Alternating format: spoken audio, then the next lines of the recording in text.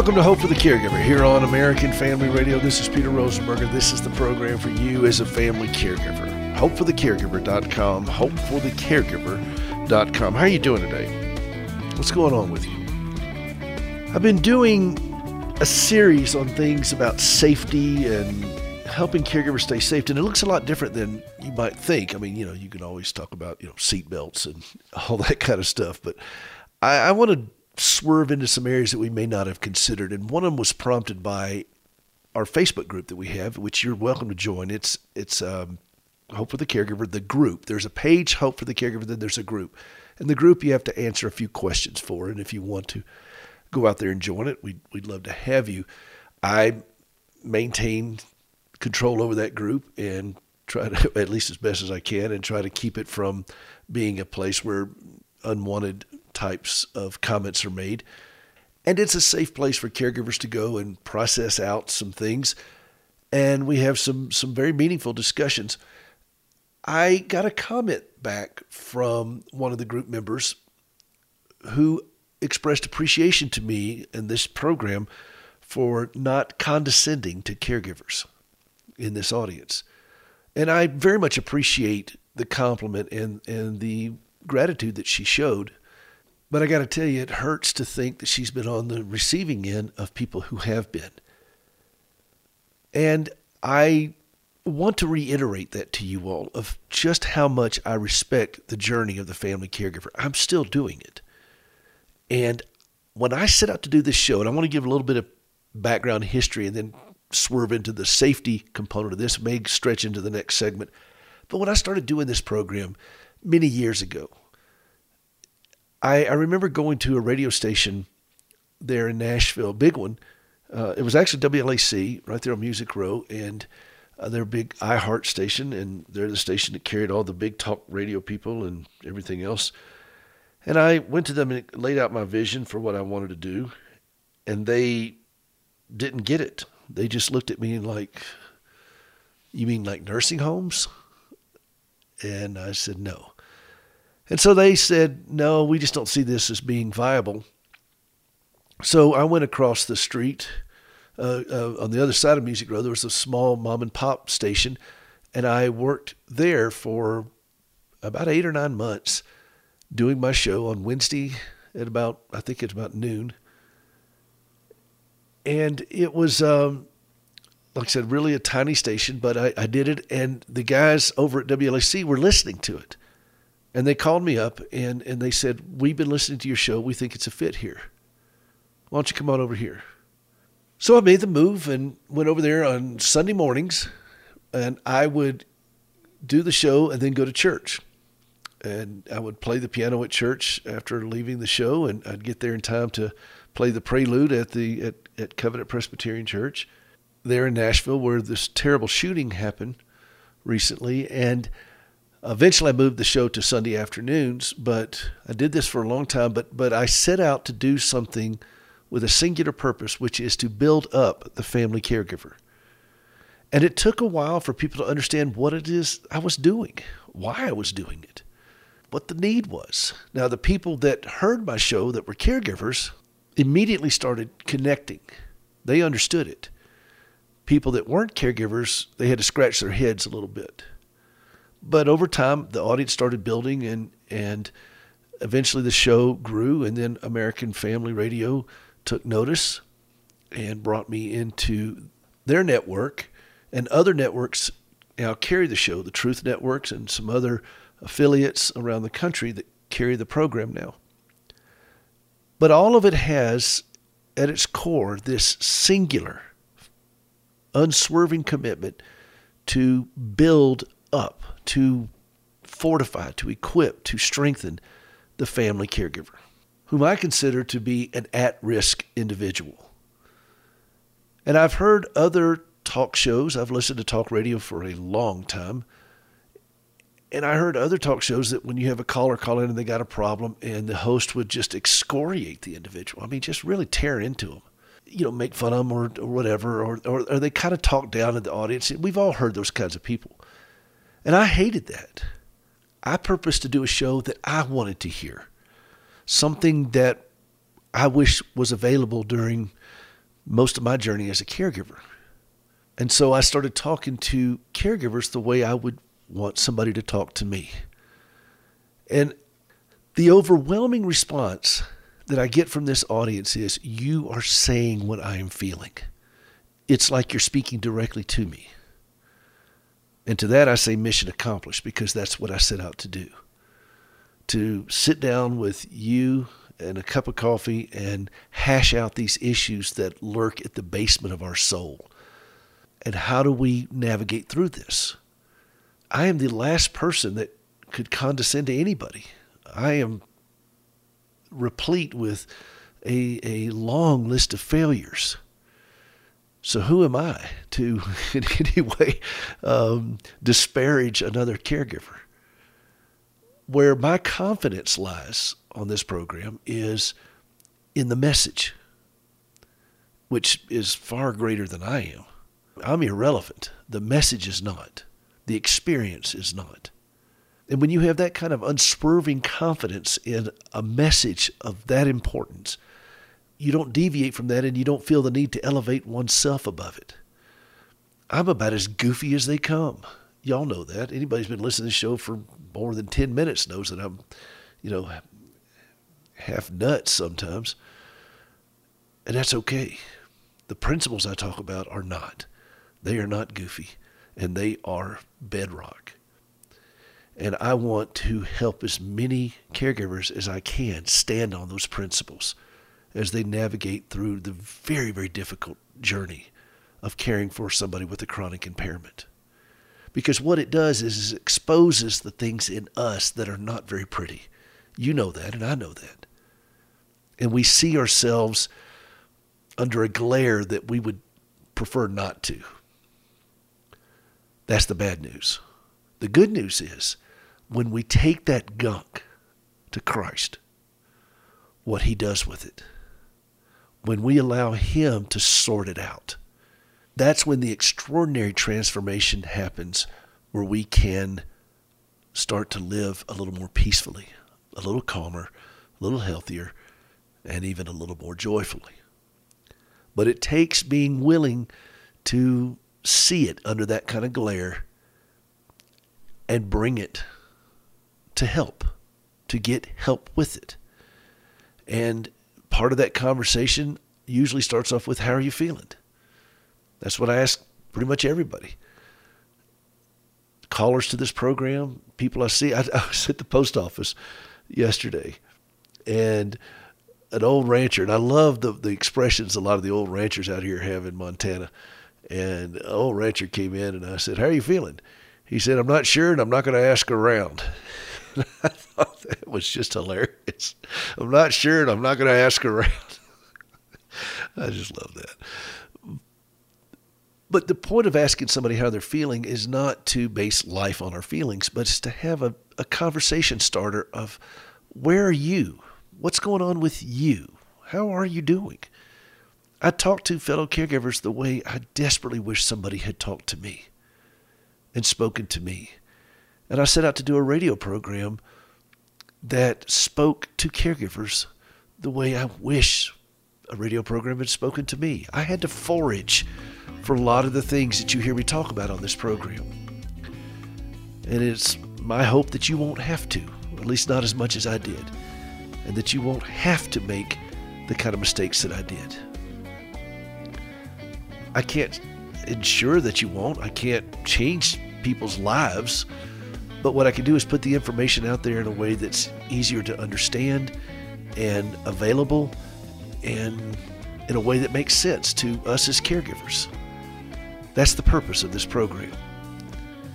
So that we can get to safety. In some respects, I'm kind of a crossing guard. I feel compelled to hold up my hand and stop the traffic of people who criticize while helping fellow caregivers get to safety, like this lady in our Facebook group. We're going to talk some more about this when we come back from the break. This is Peter Rosenberger. This is Hope for the Caregiver. We'll be right back.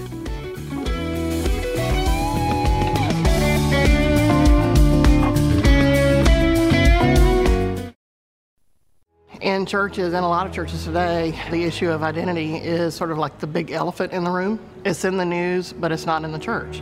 So if it's in society, it needs to be something the churches are addressing. In His Image, delighting in God's plan for gender and sexuality, is now available for church screenings and events. Every person in America needs to see this. And all pastors need to show this to the church, get the people informed. If the church and Jesus isn't the answer, where's the world going? We want the message of the film to touch as many hearts and lives as possible, and we'd love to join with you to bring the film to your community. So let's say you have a small group or your church, or we've even been bringing the film into some prisons. We want to partner with you. So what we'll do is we'll send you a special kit, and it's completely free, and it'll just have some extra resources to help you promote your event. To find out more about how to host an event, go to inhisimage.movie and click on the Host an Event tab. That's inhisimage.movie. The Word of God tells us many times in one form or another, fear not. Today in the world, many people are very fearful about some of the many perils and dangerous happenings that are going on in the world. Psalm 91 verses 1 and 2 tell us, "He who dwells in the secret place of the Most High shall abide under the shadow of the Almighty. I will say of the Lord, He is my refuge and my fortress. My God, in Him I will trust." I'm Joseph Parker, and we here at the American Family Association would like to remind you, fear not. Put your trust in the Lord. We'd like to both encourage and challenge you to aggressively put your faith to work. And one way to do that is to pray Psalm 91 daily for yourself and your family, and keep your trust in Him. If you'd like to get a copy of the Psalm 91 prayer for yourself, email us here at psalm91@afa.net. Again, that's psalm91@afa.net.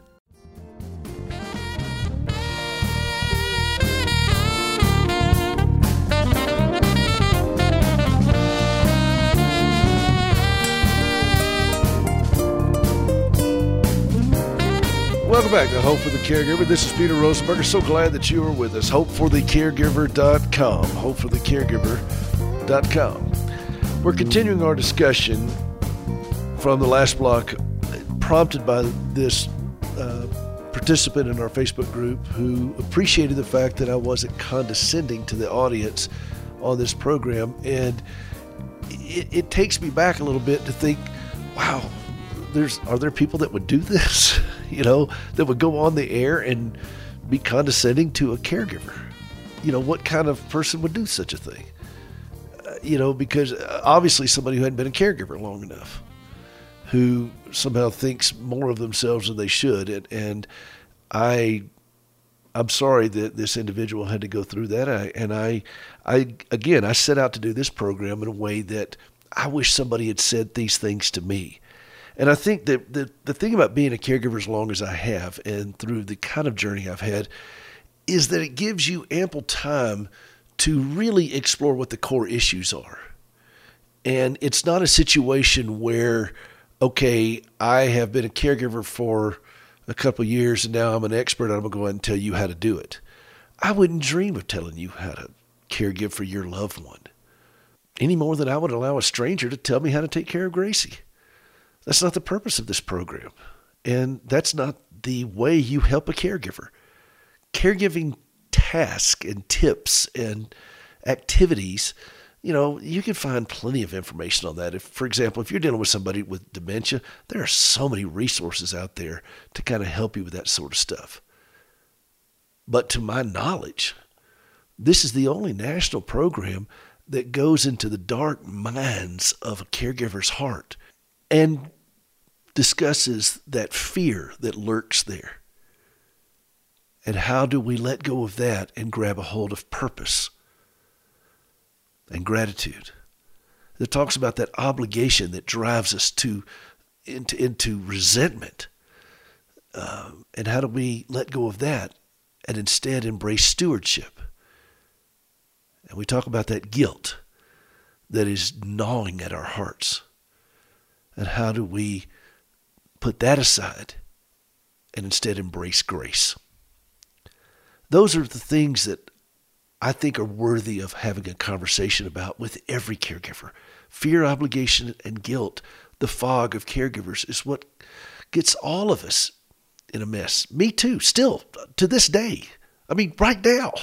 This is not a one and done thing with me. I'm going to be wrestling with this until Jesus calls me home.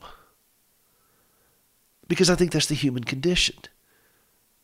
And I come into this conversation about caregivers knowing that the human condition is fraught with frailty, that we are a messed up, broken people who are not, contrary to what the news may tell you in academia and Hollywood, we're not evolving.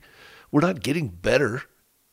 We're just learning how to sin more efficiently, as Billy Graham once said, but we're not becoming better people on our own.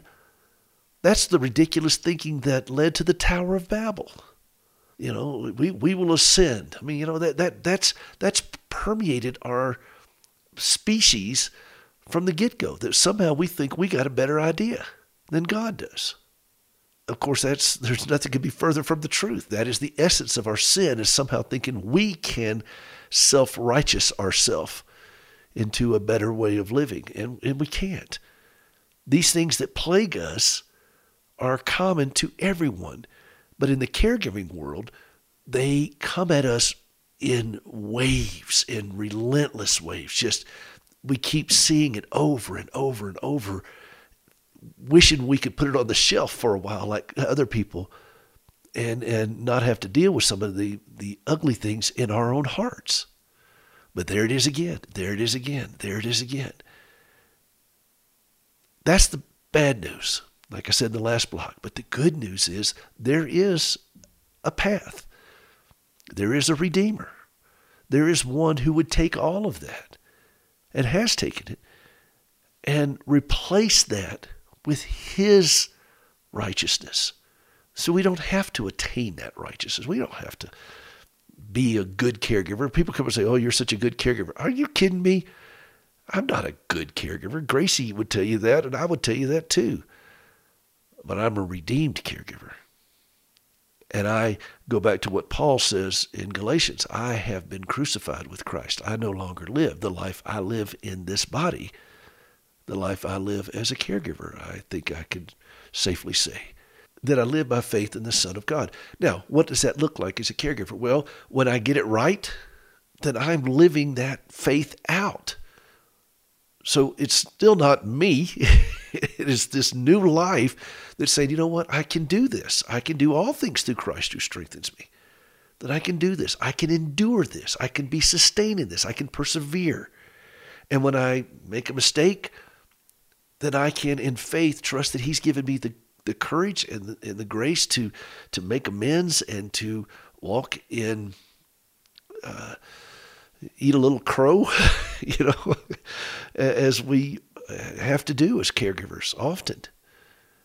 And that's the point. We settle our hearts down by understanding who we are in Christ. That's how it works. It's pretty straight up. So if I'm constantly striving to be that better caregiver, man, I'm going to make myself and everybody else around me miserable. I'm not good enough. There's nothing I can do that's going to offset my own human nature. I've thought about doing the lady that falls and she presses the button and calls emergency service. I thought about doing, instead of I've fallen, it says I'm fallen and I can't get up. I cannot save myself. I cannot redeem myself. I cannot lift myself into some level of righteousness that exceeds my unrighteousness. I can't do it. But he says I don't have to. He knows that. If I could, he wouldn't need to come to earth and die on the cross. I mean, think about it. So as I continue to plead guilty and go straight to execution, saying, I can't, I know me. And then that gives me that wherewithal. He instead of me striving all the time, he equips me with peace, just to trust him and to be at peace. Settle down. Breathe. Now, that is the journey for countless believers throughout history. But in the world of caregivers, it becomes compressed instead of spreading that over weeks and months and even years and decades for some people, we get it crammed into hours in an afternoon, kind of thing, because of the relentless opportunities to recognize that we can't do it. We are faced with that all the time. So the more that, you ever heard of that top of mind awareness, TOMA, T-O-M-A, top of mind awareness? The more that is in our mind, that we are not capable of this, and that we have a Savior who equips us to do it. The more that is in our mind, the calmer we will be. The more at peace we can be. What did Jesus say? Peace I give to you, not as the world gives. And see, what does the world give? What does that look like? We talked about this on the program just a couple of weeks ago. What does that look like? Well, it looks like you got all your ducks in a row, that everything is, the bills are paid, you've got a little extra money, everybody's healthy, you got a good job, or, your favorite show comes on tonight, whatever. That's what the world says, that we feel better. But that's not the peace that we get from Christ. His peace says we can be content in any situation. Paul said, I've had plenty, I've had lack, I've had this, I've had that. I'm good. I can be content in anything. Now, can we do that as caregivers? Even while we look at somebody who is suffering, somebody who is out of control behavior-wise, something that is just wearing us down? Yeah, we can. It's hard, but we can. But not on our own strength. And that's where the striving happens, when we try to wrest it away from God. Instead of that top of mind awareness, TOMA, T-O-M-A, that this is not up to us. So when you talk to caregivers, and let me just switch gears a little bit. This audience is constantly growing, and there are a lot of people that inadvertently listen that aren't caregivers, that are trying to kind of catch up a little bit. Normally, I don't really spend a lot of time talking to non-caregivers, because this show is for the family caregiver. But if you just put that on pause for a minute, I want to talk to people that are not caregivers currently, right now. When you talk to a caregiver, that's what you bring to them to help them. That's what helps a caregiver, is to understand that they can trust this Jesus with their loved one. Doesn't mean that their workload is going to change, but it's how they approach the work is going to change. But if you come to them and say, you should be doing this, and you need to be doing that, and you shoulda, woulda, coulda, and everything else, man, all you're doing is just heaping guilt, shame, remorse, despair, all those things on them. So anyway, that's my public service announcement for talking to a caregiver if you're not one. Back to my audience. Those words, should and need, I've tried really hard to get them out of my vocabulary, because I'm not in a position to tell anybody what they should do and what they need to do. Every now and then, one or two of those words will slip, and you're welcome to call me on it. But I really try to get those out of my vocabulary, because I'm not in a position to tell you what you should do or what you need to do or what you have to do. Who am I? But here's what I've discovered. Here's what I've learned. Here's what I've witnessed. Here's what I've touched, felt, seen, held.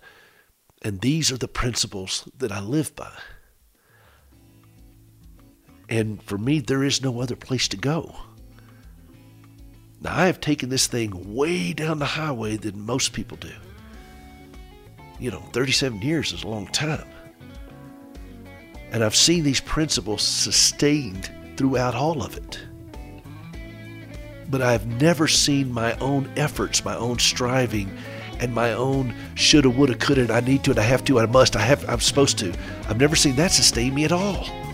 All that does is create more tension. It's part of our safety conversation this week, and we'll talk some more when we come back. This is Peter Rosenberger. We'll be right back.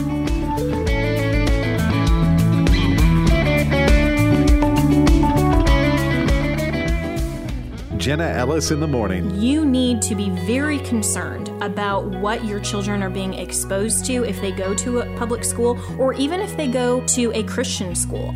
Parents are not just allowed, they have a constitutionally protected fundamental right that is God-given to direct the education, well-being, and faith options of their children. Jenna Ellis in the morning, weekdays at 7 Central on American Family Radio.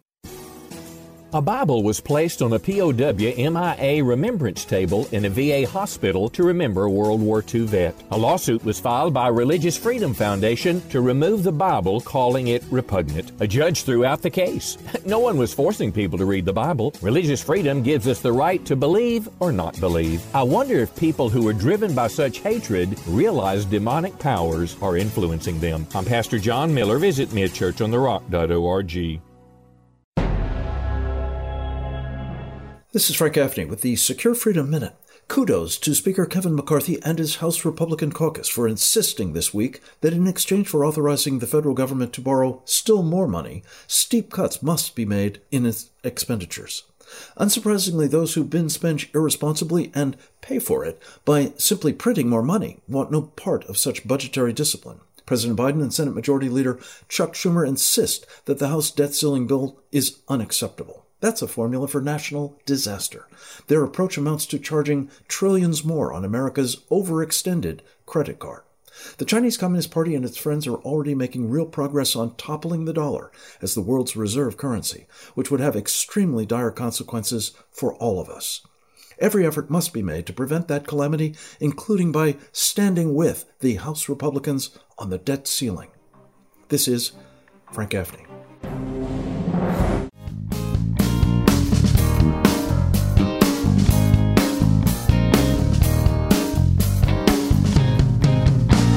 Welcome back to Hope for the Caregiver. This is Peter Rosenberger, and I'm very, very glad that you're with us. We're talking about reorienting our thinking. I believe for us as caregivers, this is my conviction, this is my personal belief, that the battle is really in our minds.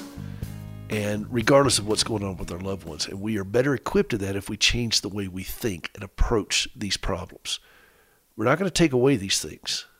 Necessarily. They're not necessarily going to get easier or better, but we can get better and we can handle them differently. And I got to tell you, the first time I ever played the piano in front of anybody in a recital situation, it was a bit nerve-wracking. I forgot the last half of the piece, and so I made it up. Right there on the spot in front of my piano teacher. My dad gets the biggest kick out of. She's gone on to be with the Lord now. She was a wonderful pianist. And she was rather stern, delightful lady, but also rather stern. And she was face palming out there in the audience. just put her head down because she knew what I was doing. But I got through it. And I don't think that a lot of people knew what I was doing. But I was nervous, and I made it up. The last half of the song, I think it was Bach. And, I'm a little bit different now in my approach to the piano. I still will mess things up. I'll still forget things. I've been playing sometimes, and I look down at the keyboard, and I have no idea where I am. And I'll figure out some way out of it and climb out of that musical ditch that I found myself in. And keep going, but without the freak out and anything else, because I've been doing this for a long time, because I learned to be confident in this. Well, that's the way it is with anything. I mean, so as my belief is that we are not going to solve the problem. We're still going to forget things halfway through a piece. We're still going to make a mistake. We're going to get off track. We're going to get lost, but we don't have to freak out. And we don't have to be a catalyst for people that are around us to freak out either. That we can stay a little calmer, a little healthier, and kind of find a way back to where we need to be and trust our experience, and more importantly, trust God's faithfulness in this. That He's not abandoning us. This is not some punitive assignment that we're on to serve as caregivers because of some punishment. Some people feel that way. Sometimes I've felt that way. But this is not penance. Okay, we're not wrapped up in penance here. This is an opportunity to work out things in our own life, for God to work out things in us, for us to see His principle and His provisions, and to care for somebody that we love very much, and to grow through this process. The theological term for this is called sanctification, because that's what's going on. The more this stuff is chiseled off of us, and the gunky stuff is purged out of us and replaced with Christ, that's sanctification. You know, I love that Keith Green tune. Gracie sings it. I may have to play that here, coming back from the next break.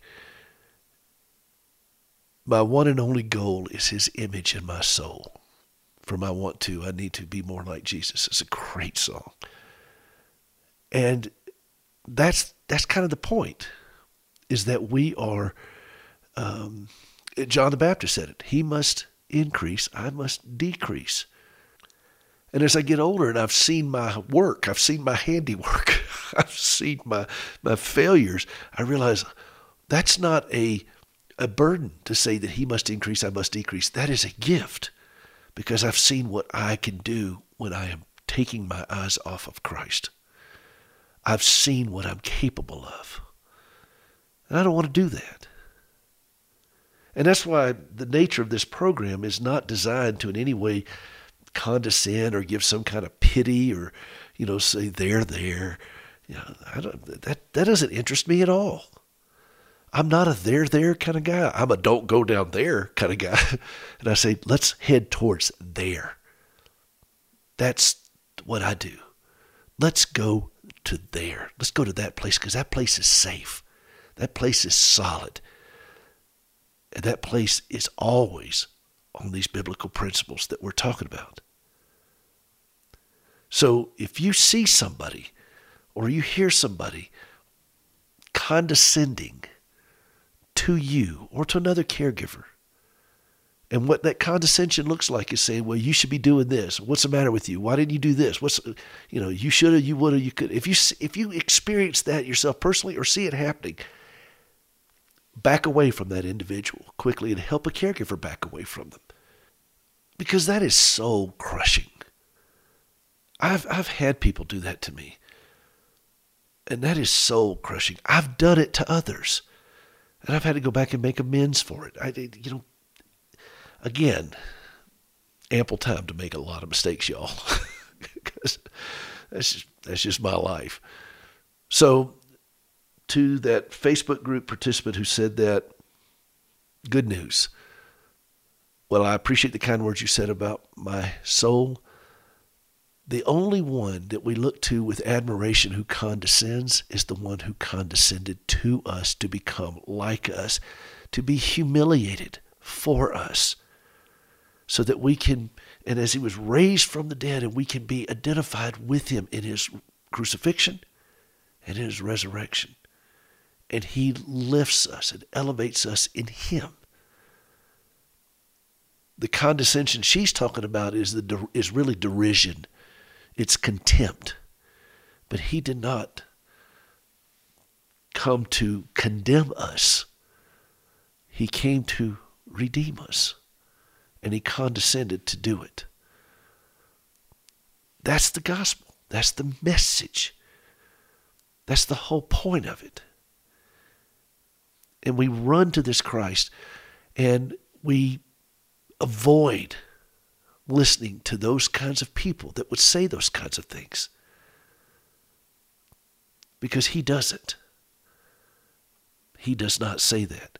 He says, come unto me, all you who are weary and heavy laden. Okay? So that's our safety tip this time, is avoid listening to these people. Stay away from those kinds of people that would condescend to you.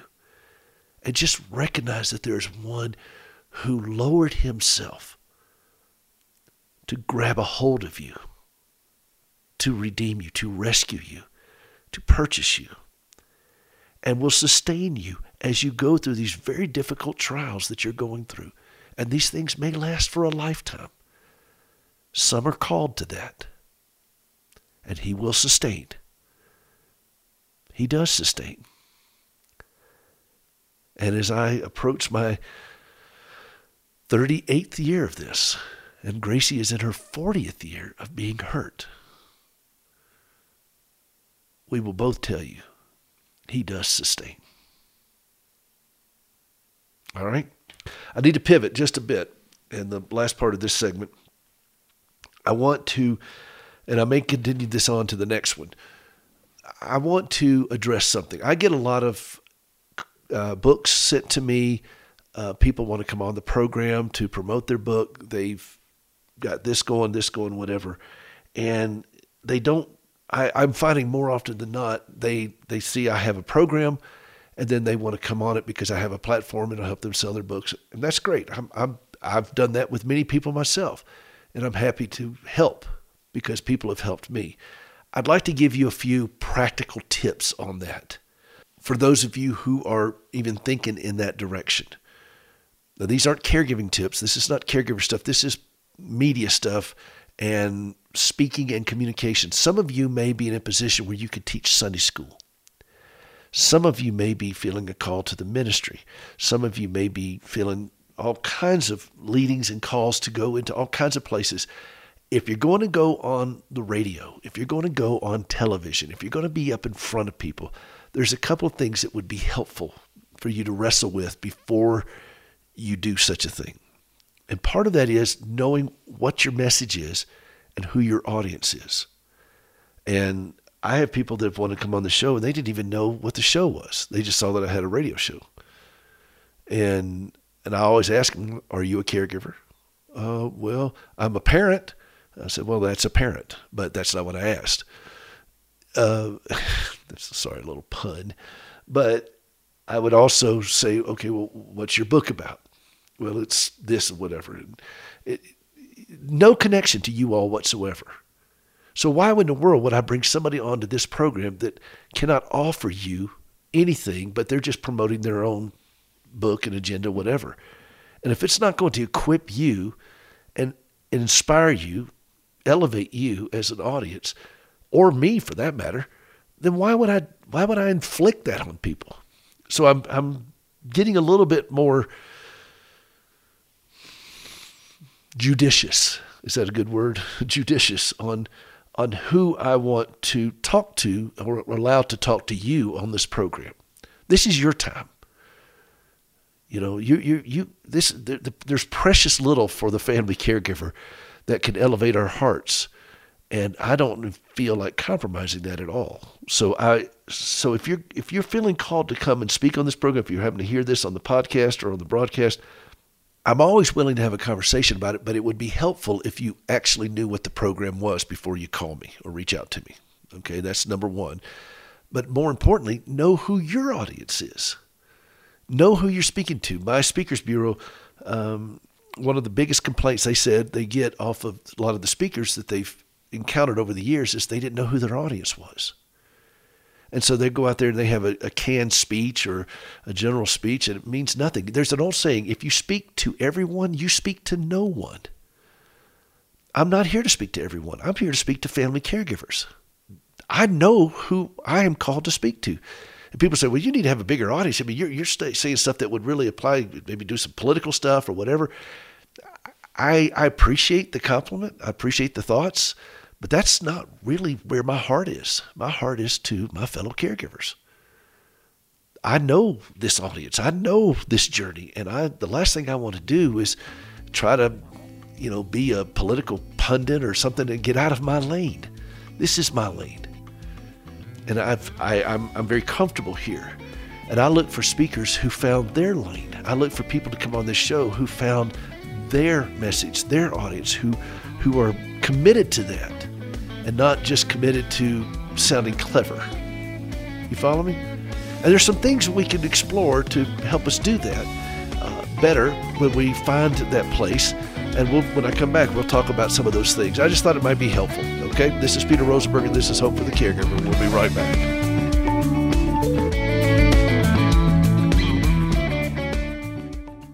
Hey, this is Peter Rosenberger. Have you ever helped somebody walk for the first time?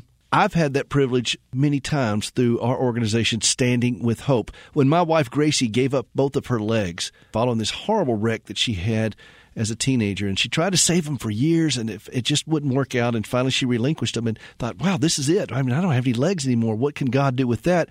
And then she had this vision for using prosthetic limbs as a means of sharing the gospel, to put legs on her fellow amputees, and that's what we've been doing now since 2005 with Standing with Hope. We work in the West African country of Ghana, and you can be a part of that through supplies, through supporting team members, through supporting the work that we're doing over there. You could designate a limb. There's all kinds of ways that you could be a part of giving the gift that keeps on walking at standingwithhope.com. Would you take a moment to go out to standingwithhope.com and see how you can give? They go walking and leaping and praising God. You can be a part of that at standingwithhope.com. When struggles come, it's easy to wish your teens wouldn't make dumb decisions or rebel against the values you hold dear. Hi, I'm Mark Gregston with Parenting Today's Teens. Your family may seem like it's spiraling out of control, but you have a choice. Keep wishing that everything were different, or choose to accept reality. Maybe the struggle you face with your teen today is actually an avenue for God's grace to show up in your household. Perhaps the conflict is actually causing you to trust God for the outcome more now than ever before. So today, don't chase the fantasy of a perfect home with perfect relationships. Thank God for the mess in front of you, because that's what He's chosen to use in your life. Do you have teenagers under your roof? Find more encouragement and helpful resources online at parentingtodaysteens.org. My one and only God, His image in my soul. Yes, my weakness is revealed, but by His stripes I'm healed. He's faithful and He's true. To complete the work He begins in me and you. And I want to, and I need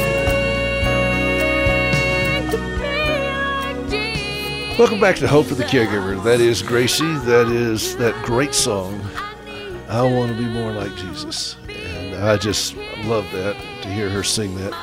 And I love that my one and only goal is His image in my soul. And that's how we do this as caregivers. That has to be it. There's no other path. Okay? Can you just trust me on that one? That I've gone down enough of those paths to realize there's no other path. And if you want to not take my word for it and try it yourself, you go right ahead. Let me know how that works out. But I got the scars to prove it. I've caused the scars.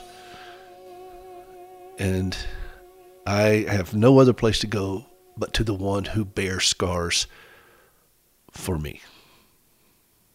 And that's my safety tip for you all in this program today is avoid those individuals who would in any way deride you or talk down to you.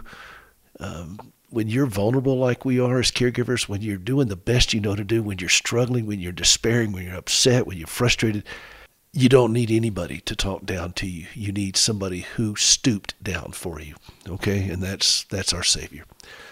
All right, back to what I was talking about in the last segment of learning how to communicate and speak if you want to take this to another level. And some of you do. I get books and letters and emails and so forth about people that do want to do that and share their testimony. The Lord has put something on your heart and you want to do it. Well, part of that is you're going to have to discipline it. A lot of people would love to play the piano the way I do, but don't necessarily want to put in the time to learn how to do it. And that's part of the journey for us. If we're going to be excellent at anything, then we're going to have to put in the time for it. And part of the time of being a speaker, part of the time of going on radio or television or anything else that happens in the media and broadcasting is learning how to articulate your message. You've heard of an elevator speech. That's when you have 30 seconds in the elevator with somebody and they say, what do you do? And you got to be able to explain it by the time you get to the next floor. I say 30 seconds is too long. I say you ought to be able to do it in 10 seconds. But that takes work and a lot of wrestling with some great ideas. You know the old saying, if you need a 20-minute speech, I'll have it ready in the morning. If you need a 5-minute speech, you got to give me 2 weeks. It takes a lot of work to condense something down. You have to spend time with it. Shakespeare said, brevity is the soul of wit. You've got to be able to spend time with the subject matter in order to say it simply. That's the price. That's what it takes. And there are no shortcuts around that. If you cannot say your subject matter simply, then you haven't spent enough time with it. And somebody said, well, give me an example. I said, okay, I don't need 30 seconds to tell you what the mission of this show and my books and everything is about. It's 3 seconds. Healthy caregivers make better caregivers. Period. That's it. Now, I can unpack that for 3 hours. I can unpack it for a lot longer than that. I've been doing the show for over 12 years. And when I first started, people looked at me and said, how are you going to be able to do a show about caregivers and fill up a whole hour? We have about 700 programs on our podcast, which I would encourage you to check out, hopeforthecaregiver.com. Go out to the podcast. That's the name of the podcast, Hope for the Caregiver. You can get it wherever you get podcasts, Apple, whatever, Amazon. But 700 episodes over 12 years. Now, you can unpack this forever if you know your subject matter, but can you condense it? Anybody can blather, but can you condense it? Can you say it concisely? Can you put it on a bumper sticker? Can you say it so succinctly because you've spent time with it? You live it. You understand it. And so for those of you who feel called to get up in front of people and speak or write a book or preach or teach or come on my program or other radio programs or television programs or people's podcasts, I encourage you to work on your message. Know your audience. Know your message. Be able to share it at a moment's notice without any hesitation, whatever. So you got your elevator speech, which I think should be very short. Then you have what they call a stadium speech, where you get up in front of a whole bunch of people, but for a very short amount of time, maybe 3 minutes. A friend of mine asked me a long time ago, if you were on Good Morning America, for example, and you had 3 minutes to say something to the world, what would you say? That question prompted me to go deep into that. Set a timer and see how long it takes you to say certain things. Get used to saying it. Practice saying it. Let your mouth move. It takes practice. And I'll give you a piece of advice that a guy gave me when I first started doing radio. He said, leave the crutches at home. I said, what do you mean? He said, well, when people go on the radio, they feel like they have to have a radio voice. You know, hey, we'll be right back, kind of thing. And there are guys out there that have great professional radio voices. I mean, when you hear Mike Rowe talk, I mean, what a voice that guy has. He said, but, you're not Mike Rowe. So you talk like you. You be you. And the only thing that I asked Gracie one time, I said, do I have a radio voice now after I've been doing this for a while? She says, not really, but you enunciate better. So I thought, man, what did I sound like before? Hey, y'all, but you want to enunciate. You want to speak clearly. You want to answer the question, but you don't always have to go with the question that is asked. You can frame the conversation. I like to answer people's questions directly, and then I like to redirect it. You know that old saying, the customer's always right? Well, they're not. The customer's rarely right, but they're always the customer. And it's not your job to capitulate to the customer, and sometimes the newscaster that's asking you a question, but it is your responsibility and opportunity to educate, to teach them about what it is you do and why you do it. So I've had many reporters ask me questions before the interview. I mean, we're live on television, whatever, and they were quite truthfully ignorant, stupid questions. But that's okay, because it gives me a starting point to help them see what it is I'm doing and why I'm doing it. And then we have a good conversation. So don't depend on somebody to ask you the right question. And that's part of you understanding your message. And if you don't know your message, that's a problem. Okay, if you can't articulate it and set a timer and say it in a way that is concise and meaningful and understandable, and try to avoid the God talk. If you notice, a lot of people fill up the conversation with tried and true Christianese statements.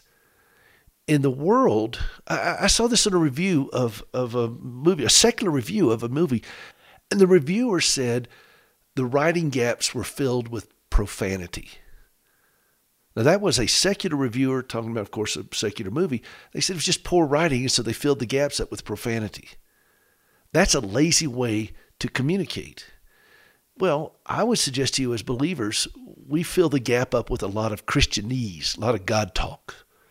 It makes us sound more spiritual. We don't need to do that.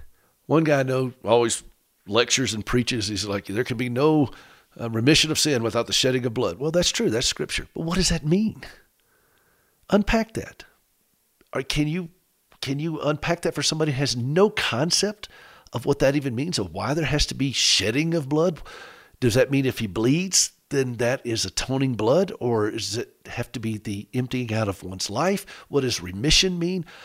You see where I'm going with this? Being concise and being precise, okay? That's the goal if you want to be in any kind of public speaking, media broadcast, anything like that, writing a book, all those kinds of things. Learn your subject matter and learn it well. Be an expert at what you talk about. And oftentimes, the best expertise we have is our own experience. And if you remember, Scripture says they overcame by the blood of the Lamb and the word of their testimony. I don't have to go out and memorize a speech on how to share my faith with people. I remember a caller, she called into the show one time when I was doing Drop the Needle and playing, Name That Song, and He Touched Me, and I'll never forget her. I said, tell me why that song's important to you. And she said, because I used to be one way and now I'm not that way anymore. I said, man, now that is concise and that is precise. That is somebody who understands her relationship with Christ. And I love that. I've always admired that moment when she called in and shared that. I can't remember her name. She's from North Carolina. And if you're listening today, I just want you to know how much that affected me when I heard you say that. So we are called to go out and make disciples and teach. That's teaching. That's what it means to make disciples. You're teaching, you're instructing. In order to do that, you got to spend some time with your subject matter. You got to really know what you're talking about and be able to say it in a meaningful way. If you are going to be in broadcasting, if you're going to come on somebody's show, if you're going to get up in front of people, if you feel called to those things, that's great. But don't go after somebody just because they have a show and you've got a book and now you're ready to do the media circuit. Be ruthless with yourself. I'm ruthless with myself. I go back and listen to this program. I record things that I do, and I am ruthless with myself. I have to be. And you want to always seek to improve it. I'm a pretty good pianist, and I never stop practicing. And I push myself to play better. Study and show yourself approved. That's what Scripture tells us. And so if that's something you want to do, and I'm certainly willing, if you particularly if you're a caregiver and you want to test the waters and see, I'm willing to have that conversation with you, but I'm asking you to do some homework first. Okay? This is Peter Rosenberger. This is Hope for the Caregiver, hopeforthecaregiver.com, and we will see you next time.